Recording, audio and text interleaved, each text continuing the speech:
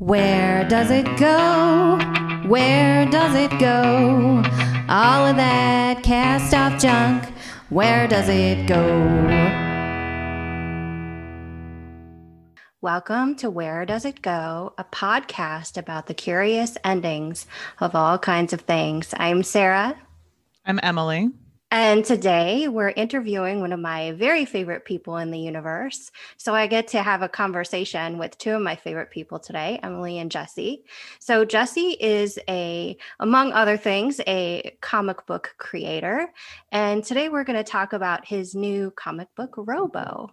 So hi, Jesse. Hi, good morning. So as Sarah said, I'm Jesse Kepler, and I have a comic book out called Robo that's been published on Kickstarter, and it's also available on a site called Gumroad, and it is available on Amazon as an ebook and through another website called Global Comics. Very cool. So why comic books, Jesse? I've been a comic book fan probably since as soon as I could read. My grandmother used to cut the comics out of the newspaper and mail them all to me because we didn't get a newspaper as a kid. I was into Calvin and Hobbes. And then maybe when I was 7, I got a comic off of a newsstand in a cafe, and it's all downhill from there. No, I read comics as a kid. It's kind of my main reading. I was big into them during the boom of the 90s when, you had varied covers and the launch of Image Comics back then. I was huge into X-Men when that was a TV series as well. The Batman show, the Spider-Man show, those were all really big drivers keeping me going back to comic books over and over again. And when I was leaving high school, when I was graduating, I would have told you I want to be a writer. And, part of that was I wanted to be a comic book writer. But back then I thought that you had to be sort of invited into the industry. And so eventually I just continued on with my career doing tech work, doing system engineering, that sort of thing, and forgot about it. Not completely, but it was no longer as much on my radar. And then during the pandemic, I needed something new to do, and I thought, okay, well, I'm gonna take a stab at this. I'm gonna do it on my own. I'm gonna self-publish it, which is now accessible. And I was originally just doing it for me, but I got into it and decided to hire an artist and really learn how to do it. And that's how I got to be putting Robo on Kickstarter last June. That's fantastic. I love that you're just like, I really want to do this, so I'm going to. That's awesome. That's how everything starts. That's how this podcast started. Oh, most definitely. Yeah. Yeah. We were having a conversation in a Italian restaurant, and we're just like, we could do this. Awesome. Yeah. It was very freeing because there's so many times, even though that's how everything gets started, there's so many times when you say that to yourself and you don't do it. And I think that was almost the case. Like, I probably said it to myself there on the couch, said, yeah, I'm going to do this. Yeah, I'm going to do this. And then, there may have been a window where if I didn't start working on it, I wouldn't have gotten to it. So in a way, this is probably the only positive thing that I would ever say about the pandemic. Being bored and stuck at home did help this happen. Well, at least something has come out of it. And I like that it helped you make a dream reality. That's really awesome. So, yeah, I'm very happy about that. So set us up with Robo. Where in the future is Robo? Who is Robo? Where is this timeline? What has happened? Why are we here in your first episode, in your first issue? Sure. So this is, it's actually something that I have deliberately not addressed, but since you asked, I will give you the secret. So Robo is a comic character that I came up with as a kid. I made RoboComics at the table, when I was like 11 years old. And they're 6 pages. They barely have panels. They're mostly an excuse to draw robots punching each other. And back then, I threw it way far into the future, the year 3002, which seemed sufficiently far away, and still is. And for the comic, I felt like that was slightly unrealistic. So though I have not said Robo is set in the year 3002, it is set quite far into the future. It's not something that has been addressed in the comic yet. Yeah. The world is that corporations have taken over in place of governments, which is a very standard cyberpunk trope. Right. However, in this world, they've taken the place of governments, but they've also humanity has seen a world where everything was run by an artificial intelligence, sort of a paternalistic stewardship by machines, and then humans, led by a group of self-interested business people, overthrew that and drove out the machines. And now they've created a world that is in many ways dystopian, but they would tell you that that they're winning, that they're making the world better, because now they have personal freedom, now they have control over the world. And that's that's the paradigm. As far as how far into the future, I haven't nailed it down for sure yet, but it is okay. Far. And the reason is, this is the secret stuff that I haven't told anybody. Is, if I ever get into it, the AI comes to power because runaway climate change, issues with nuclear weapons and those sorts of things have really ruined the world and driven humanity to the brink. And so they turn to the AI as the only possible solution to manage the many crises, which the AI is meant to do and does happily. So an indeterminate amount of time passes. That's the part that I haven't nailed down. And then the overthrow and the new world happens after that. So we'll see. If I ever find a good reason to say the year number, it would, it might be 3002, but let's just say several hundred years into the future. So it's sufficiently far into the future that we're not going to next year be like, okay, so where's Robo and the flying cars and the AI that's going to save us all, basically. Well, and that's really smart. I just rewatched Tank Girl yesterday. Mm-hmm. It starts in 2022. Oh, really? There's in 2022, an asteroid destroys the rain system of the Earth, and then the rest of the movie takes place 11 years later. So it's it's in 6 months. So 3002 is going to be difficult to live to. So it's very smart. It's a choice. I wonder in that comic, I don't remember. Tank Girl is one of my favorites. I used to read that all the time. I don't remember if they ever said the year, if that was just a movie thing. I don't remember. Yeah, I don't know. But anyway, yes, Jesse, very smart. Well, and the other aspect is, if you go 1,000 years into the future, you would expect some pretty serious technology differences. And though there are big tech differences in Robo, it's also a story about our problems, like all science fiction. It's about issues with social media, about corporate power, about humans' relationship to work and jobs, and our role in society in general. Like, what does it mean when you say I'm a software engineer, or in my case, like when I say to somebody I'm a software engineer versus I'm a comic book creator. You're telling them something, but you're also labeling yourself. And Robo is a bit about that. The main character says, I'm a superhero, and his employer says he's a PR tool. So to go back to the timeline thing, I wanted to go far into the future for the same reasons that you were saying was smart about the tank girl thing, but I also didn't want to get too far. And I think that gap, that time when humanity is not in control, is basically my tool to explain why aren't all the world's problems fixed. Right. So getting into who Robo is Robo a robot? I know the answer to this. I'm just asking for our audience.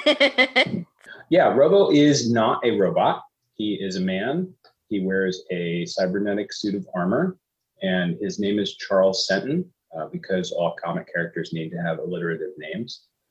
And he's a naive, impulsive idealist who lucked into a really good job. So I like to write the story where he kind of screws up a lot. He is naive, he is impulsive, and he does things without thinking about them too deeply. And that's a problem. And that's one of the things that I'm looking forward to developing with that character, and having him learn that lesson perhaps over and over again, and eventually grow out of it a little bit. But he's lucked into this job. He works for a prominent corporation in the city that he lives in, New Chicago, and he's got this privilege to be, as a solo person, quite powerful compared to everyone around him. Mm-hmm. But in the structure of the corporate world, quite powerless. Yeah, so I get a sense in reading them that shareholders are a major part of Robo's job, and it seems like it's a major part of the corporation. So it seems like it's kind of a caste system without being a caste system. The shareholders kind of on top because they're in control of the corporations, and then kind of everyone else underneath. Is that true? Absolutely. You got it perfectly. Mm-hmm. So because corporations are not really companies, and because they don't necessarily have territory, some of them do, you don't know how to track citizenship. And so citizenship within your corporation would be being a shareholder. So if you own shares, or if you're granted shares, you get rights that other people don't get. So to be a shareholder of the New Chicago Corporation gives you housing, gives you a place to live. To be a shareholder of Sunburst, which creates and owns Robo, you get police services, essentially. Like, you get protection for your property and for your livelihood. And then there are people who don't have shares, and they have no rights. They can be deported without reason. They aren't necessarily guaranteed to be able to get food. They don't have income. So they're really living rough in this world. And the characters will sometimes refer to those people as draggers, to say that they're a drag on society, which is very similar, in my opinion, to our world, where if you don't have enough property, people think that you are a drag on society. Mm-hmm. Right. I find the draggers fascinating. I don't want to give too much stuff away, but I love them. And you said that the third issue is going to go more into them. I think, or you said somewhere in the future. The third issue will be, it's funny because Charles does not wear the Robo suit for more than a panel in the third issue. Mm-hmm. So they spend a lot more time down in the bottom layer of New Chicago. So the way I've conceptualized it with the artist is, it's sort of a 4-tiered city. You've got your top tier, your people who own shares, maybe even lots of shares. Your second tier is people who are working in the system, sort of your middle class or upper middle class people they're trying to make it in the world. They're in the rat race. And then the third tier down is people who are still in society. They're not kicked out, but they don't have quite as much going on. That would be like, your garbage men, people who don't have shares, people who are doing gig economy work, And then the bottom tier is meant to be for the machines. And in the eyes of the people who run the world, it's basically the loading docks of the world, where automated machines move around. But that's where the draggers live too, because there's nobody to see them and say, hey, you're out of the city. So you mentioned the gig economy. So in the second issue, it's kind of mentioned in the first issue, but in the second issue, the gig economy is really disturbing. You kind of go into it, and I just found it. Yeah, I was like, oh my God, that's terrifying. Do you want to talk about it a little bit, or do you not want to give too much away? Just No, I'd love to talk about it. Okay. I think I'm glad that it comes across in the issue, but obviously I have so much to say. So one of the ideas that really started when I first started working on the comic was this spin on the gig economy. Yeah. I work in cloud computing, where, for those who don't know, cloud computing is basically just renting a part of someone else's computer. You need a server for the afternoon, or you need to run a job in the cloud. You pay for an hour of somebody else's computer, or you pay for lots of someone else's computers. So I was thinking about that, and I was thinking about gig economies and this world where they're afraid of AI. And the way that the gig economy works in the world of Robo is what people call brain giggers, where you have an implant in your brain that lets other people rent processing power in your brain. Oh, no.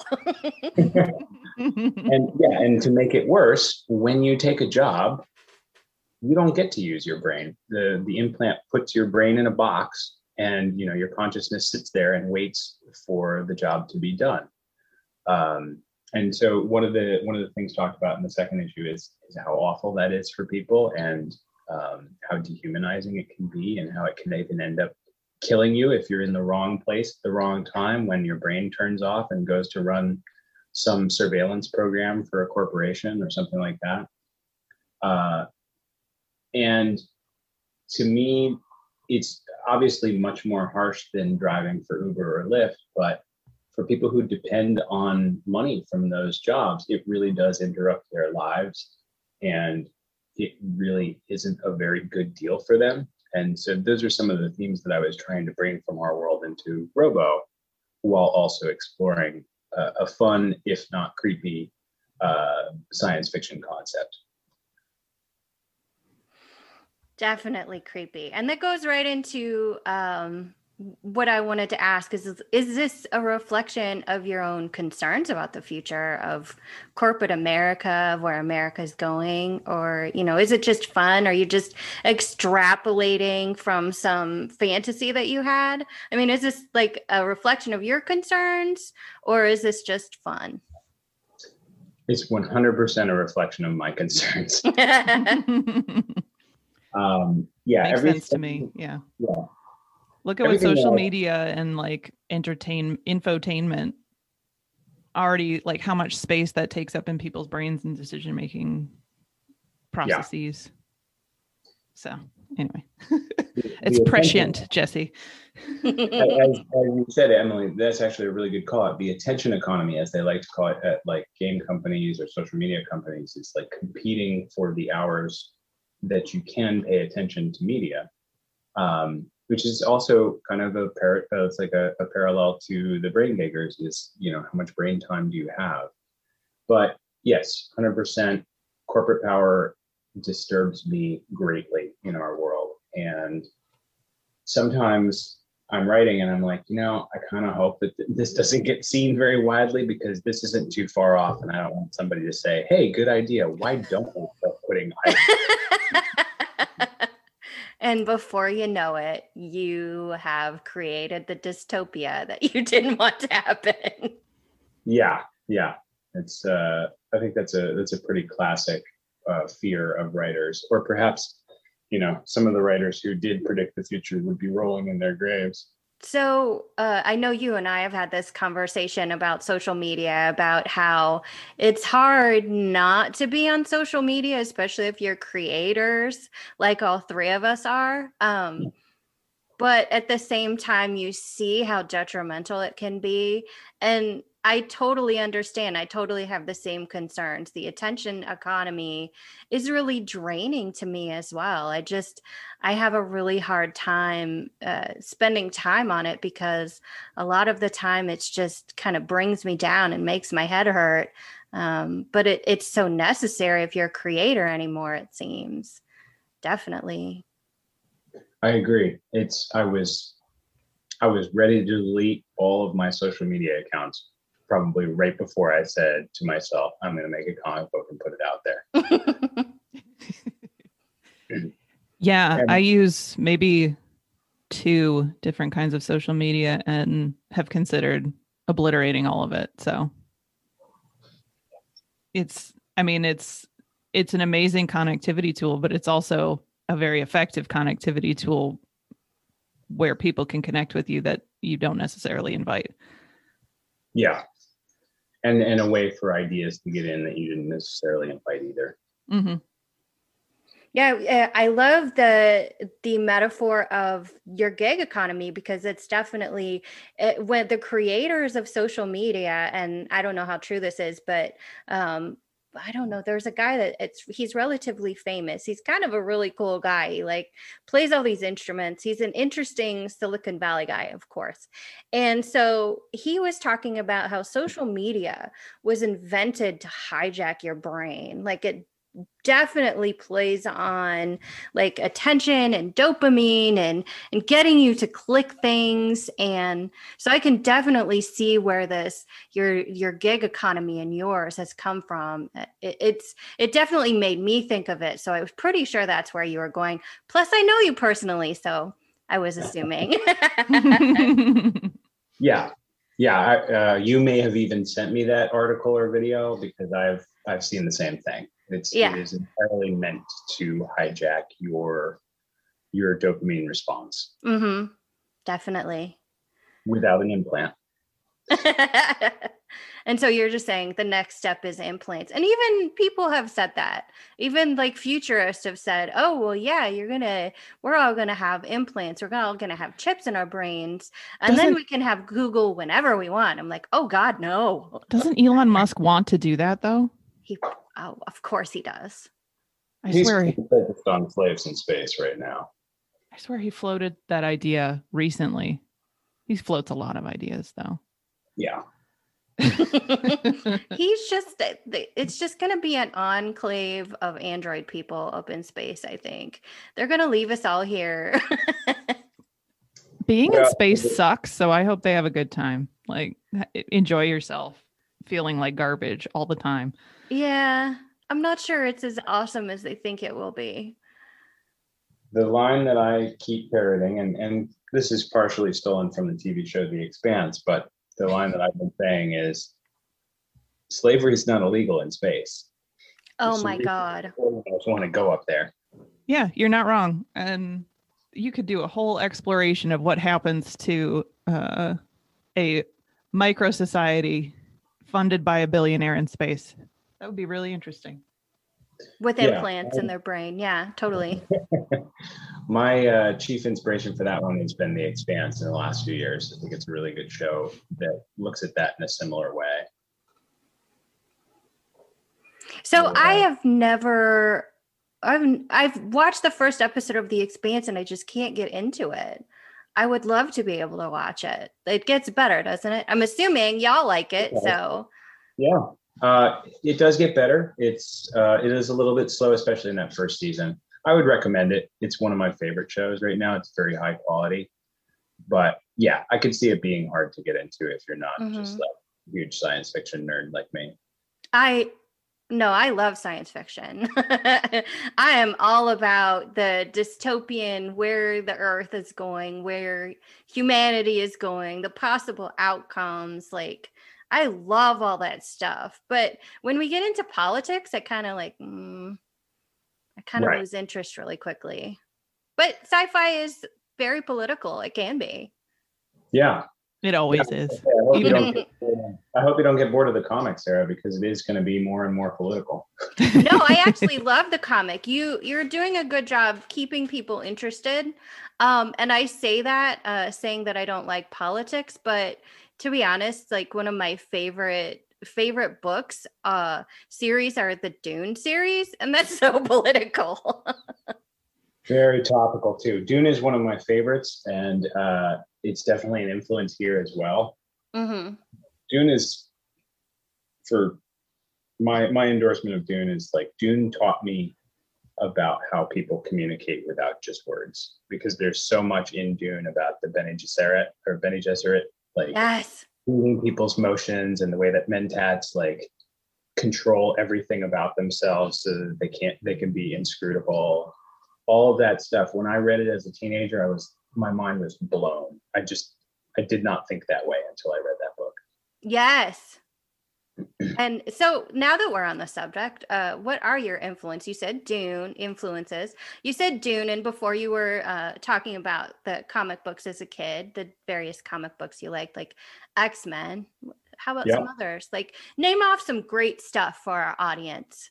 I mean, I can list a lot of great stuff, and for comics, there are the greats, things like Watchmen. I love Walking Dead and Y the Last Man and Saga and all of those things. Those are great comics, and they influence me to want to be a better writer. Mm-hmm. But for the world itself, the influences, The Expanse is and has been an influence. Dune, in a way, though less connected. A friend of mine listed off Blade Runner 1984 and RoboCop, which are all influences for me in the genre and in their portrayal of the world. 1984 kind of especially, which is interesting because it's one of the earlier of those. There's Altered Carbon on Netflix. My God, I love Altered Carbon. Sorry. That's okay. I love it too. I read the book back in like 2000, and that's a big influence for me as well, because of the whole the Methuselahs, the rich people who essentially buy a new life and can live forever. Yes. Versus regular people who just get to live a little bit longer. You can probably already tell the parallels between Robo and Altered Carbon there. No, actually, I can't. It didn't even cross my mind. But good. I'll Then look for it again. I totally made that up. I'm a genius. I knew definitely Blade Runner had to be in there, because the world reminds me of Blade Runner, where the stuff at the bottom of the world is very ratty and gross, and basically where the draggers live. Yeah. Definitely. Yes, definitely Blade Runner-esque. Yeah, that's one of the things that I take a little bit of delight about when working and creating this world. A lot of cyberpunk stuff kind of exclusively lives in that Blade Runner world, but I kind of like that there's a shiny like Apple Store world that lives on top of that. And yeah, it should be like just as dystopian as an Apple Store. I mean, yeah, it totally fits between the Foxconn factories. Yeah. And then the Apple Store built not literally on top, but really truly on top of appalling factory conditions. Emily, you're the genius. I hadn't really made that connection until you just said that. You knew it. You knew it in your heart. The Foxconn stuff really disturbs me. And I don't care about my distribution in China, especially now that I'm not working with a Chinese-based audience or artist anymore. So the shit that's going on with the Uyghurs in Western China, it's awful. Yeah. It's very strange. On a very long term behavior. Yep. Yeah, I agree.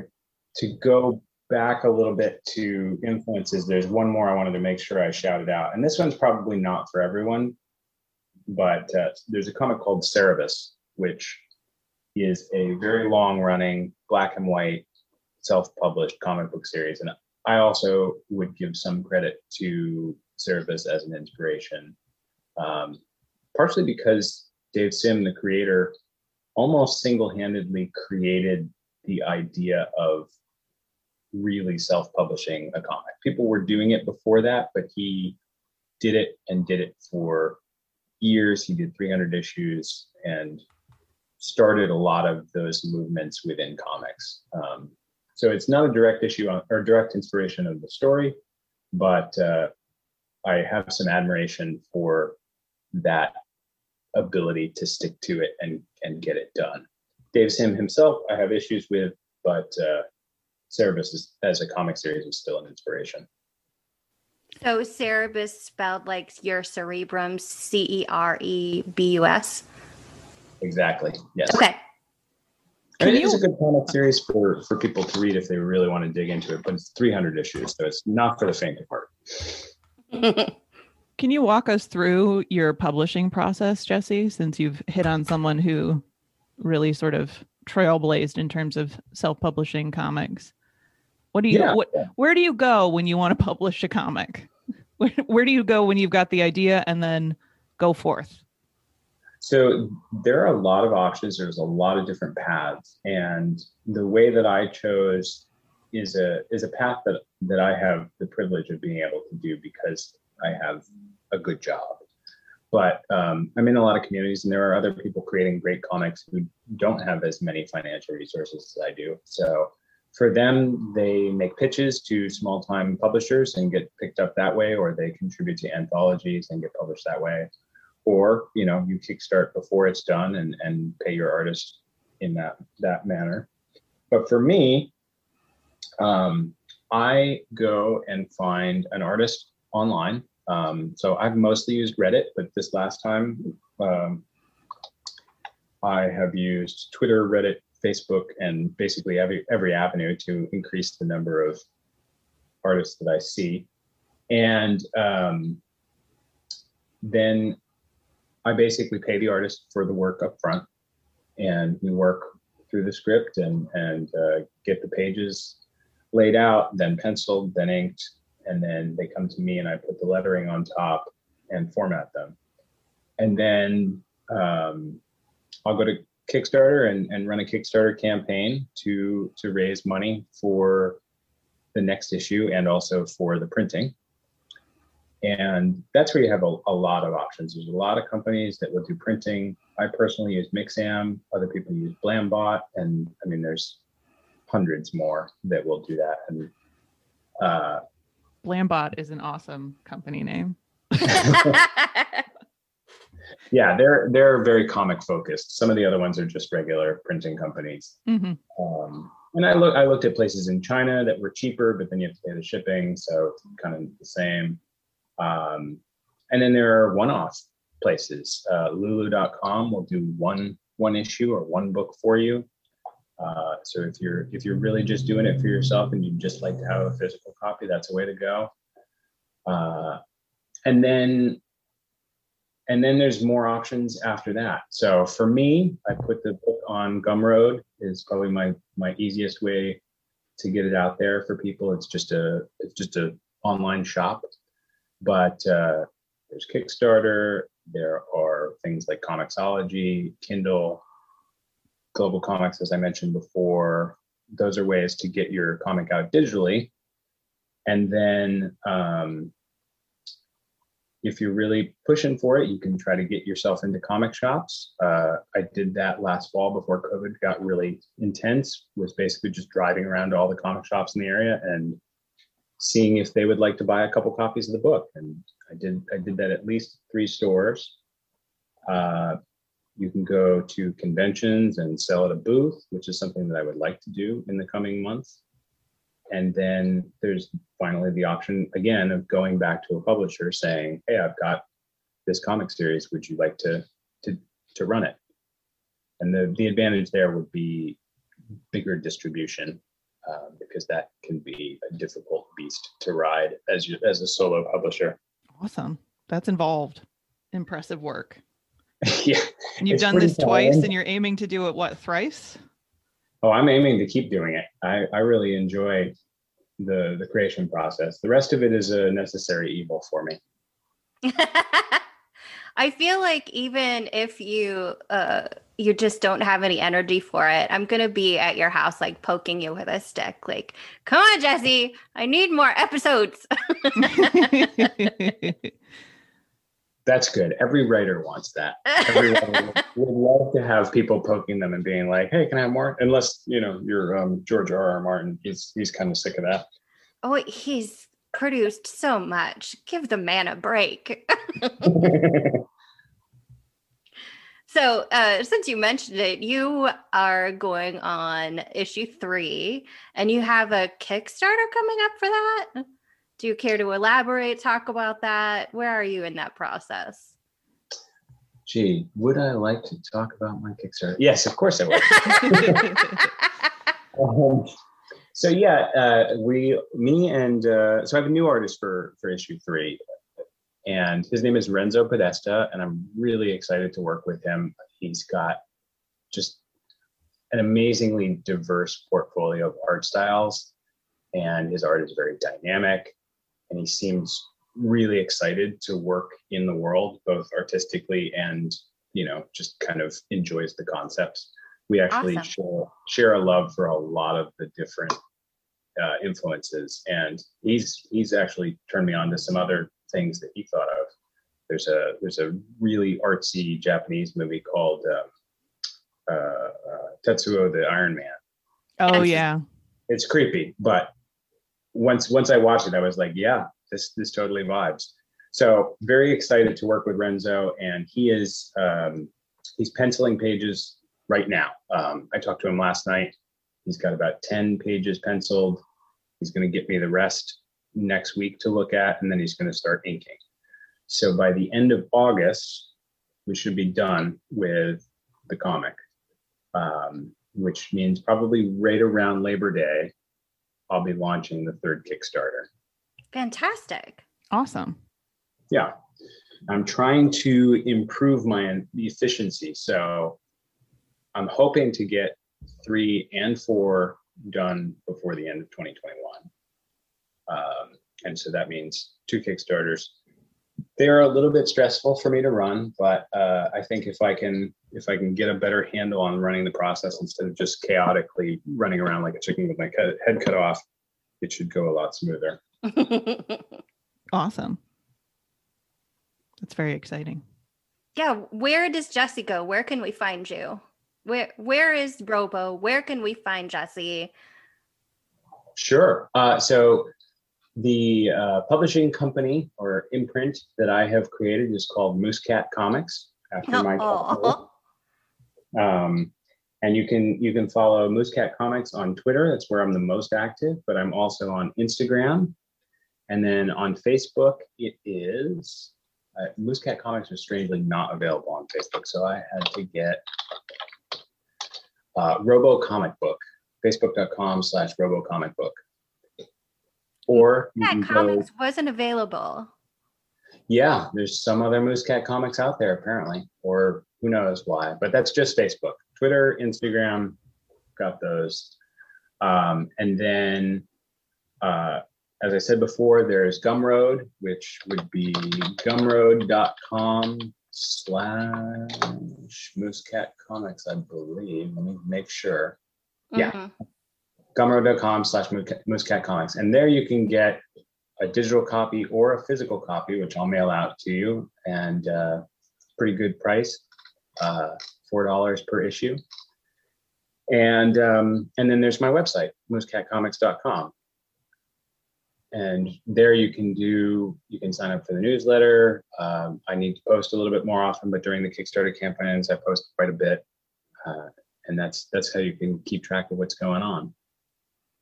And we'll have all this in the show notes when one of us writes them up. So most definitely, yeah. Yeah. So we'll have links on our website and on our Anchor and on Twitter, probably, right, Emily? Because Instagram is stupid about links. It is fascinating. You cannot link stuff for Instagram. It's just link in bio. Yeah. They want to keep you in their ecosystem. It's right back to that dystopian world of the future. They're trying to keep your brain in their corral. Yes. There's deep links now, I've heard, where, and I don't know how to use this yet. I'm going to have to learn and watch a YouTube video probably, because that's how I learn everything. That people that know how to use the stuff in Instagram, I watch their videos. I'm like, oh, good to know. Yeah, there's someone that has a podcast entirely about how to leverage Pinterest. It's fascinating that we have social media about effectively executing social media. Yes. It's amazing. I might need to start listening to that, because it's useful too for those of us who are creators. As Sarah said before, you have to know this stuff. As much as I hate it, I need to know more. So yeah, totally. So I just learned last night how to deep link a Spotify podcast episode on your Instagram stories. It was a convoluted process, but I learned it so people can play it directly from their Instagram. Cool. Right. Yeah. So there's all kinds of information out there. You just have to find it. And for, like you said, and I said, and then everyone said, for creators on social media, you got to learn the tricks. You got to learn the little tricksies.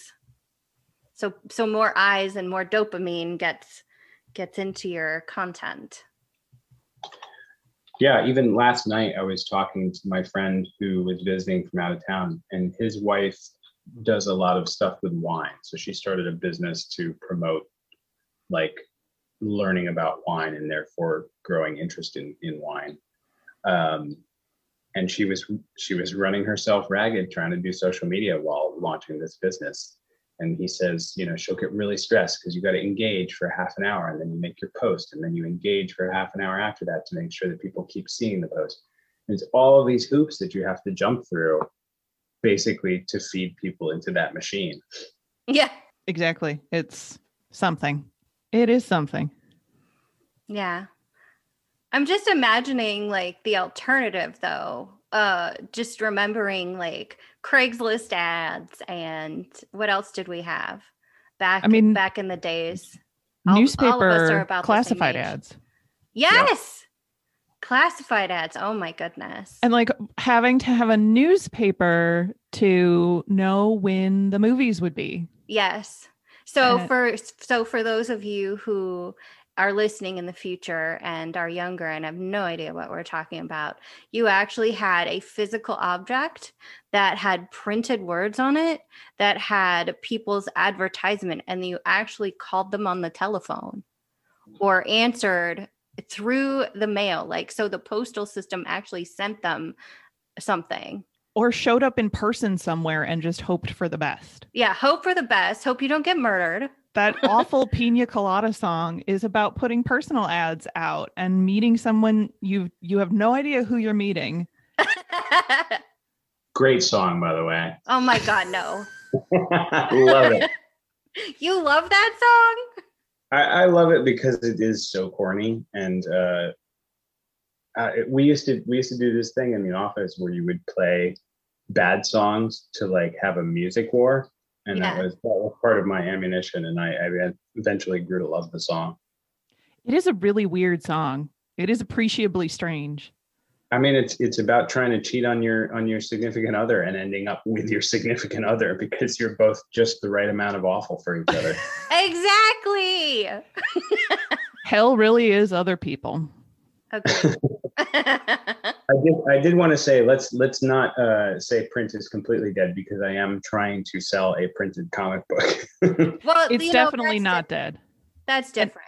And like vinyl is now again a thing, so it's not like this stuff is gone forever. Yes, and I love records. FYI. People are doing zines a lot more too, like actual physical zines again, because it's not like it's the first time that people have been doing zines. So. Yeah, and I gave credit to Cerebus earlier, but the zine scene was another big thing for me, especially in the 90s, that kind of turned me on to the idea that you could create your own comics. I took a trip to Portland in 1997, and I was just sort of blown away by that. And I also knew some people who were printing their own comics at the copy shop back in the mid 90s as well. Those communities, you're talking about how difficult it was in the past. Those were people who were real troopers. They would just mail you a photocopied copy of their comic, and they had it all nailed down before everybody was on the internet. So big props to that scene back in the 90s as well. So I think in the back of Sassy magazine, if either of you remember this magazine, is for teenage female identifying people in the 90s. And I think in the back of that, you could like find zines that you wanted to support and mail them money. And then they would mail you basically a photocopy of their zine. Yeah. Oh, definitely. Yeah. Yeah, as far as I remember, this is where like you could look and get like all these like cool zines, definitely Riot Girl-esque zines. There's a lot of cool stuff back then. I'm glad it's coming back.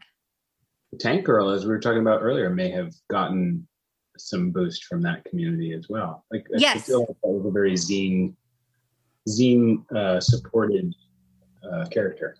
I think Tank Girl was not in 17. I think it was in Sassy. I may be misremembering. Gather Round, Elder Millennial Grandma will tell you about about the past. Yeah, but that's how I actually found out about Tank Girl, is either through Sassy magazine or 17. I'm gonna say it's Sassy. That sounds more likely. That's perfect. We've come full circle. Yes. So where to find Jesse? Let's repeat it again.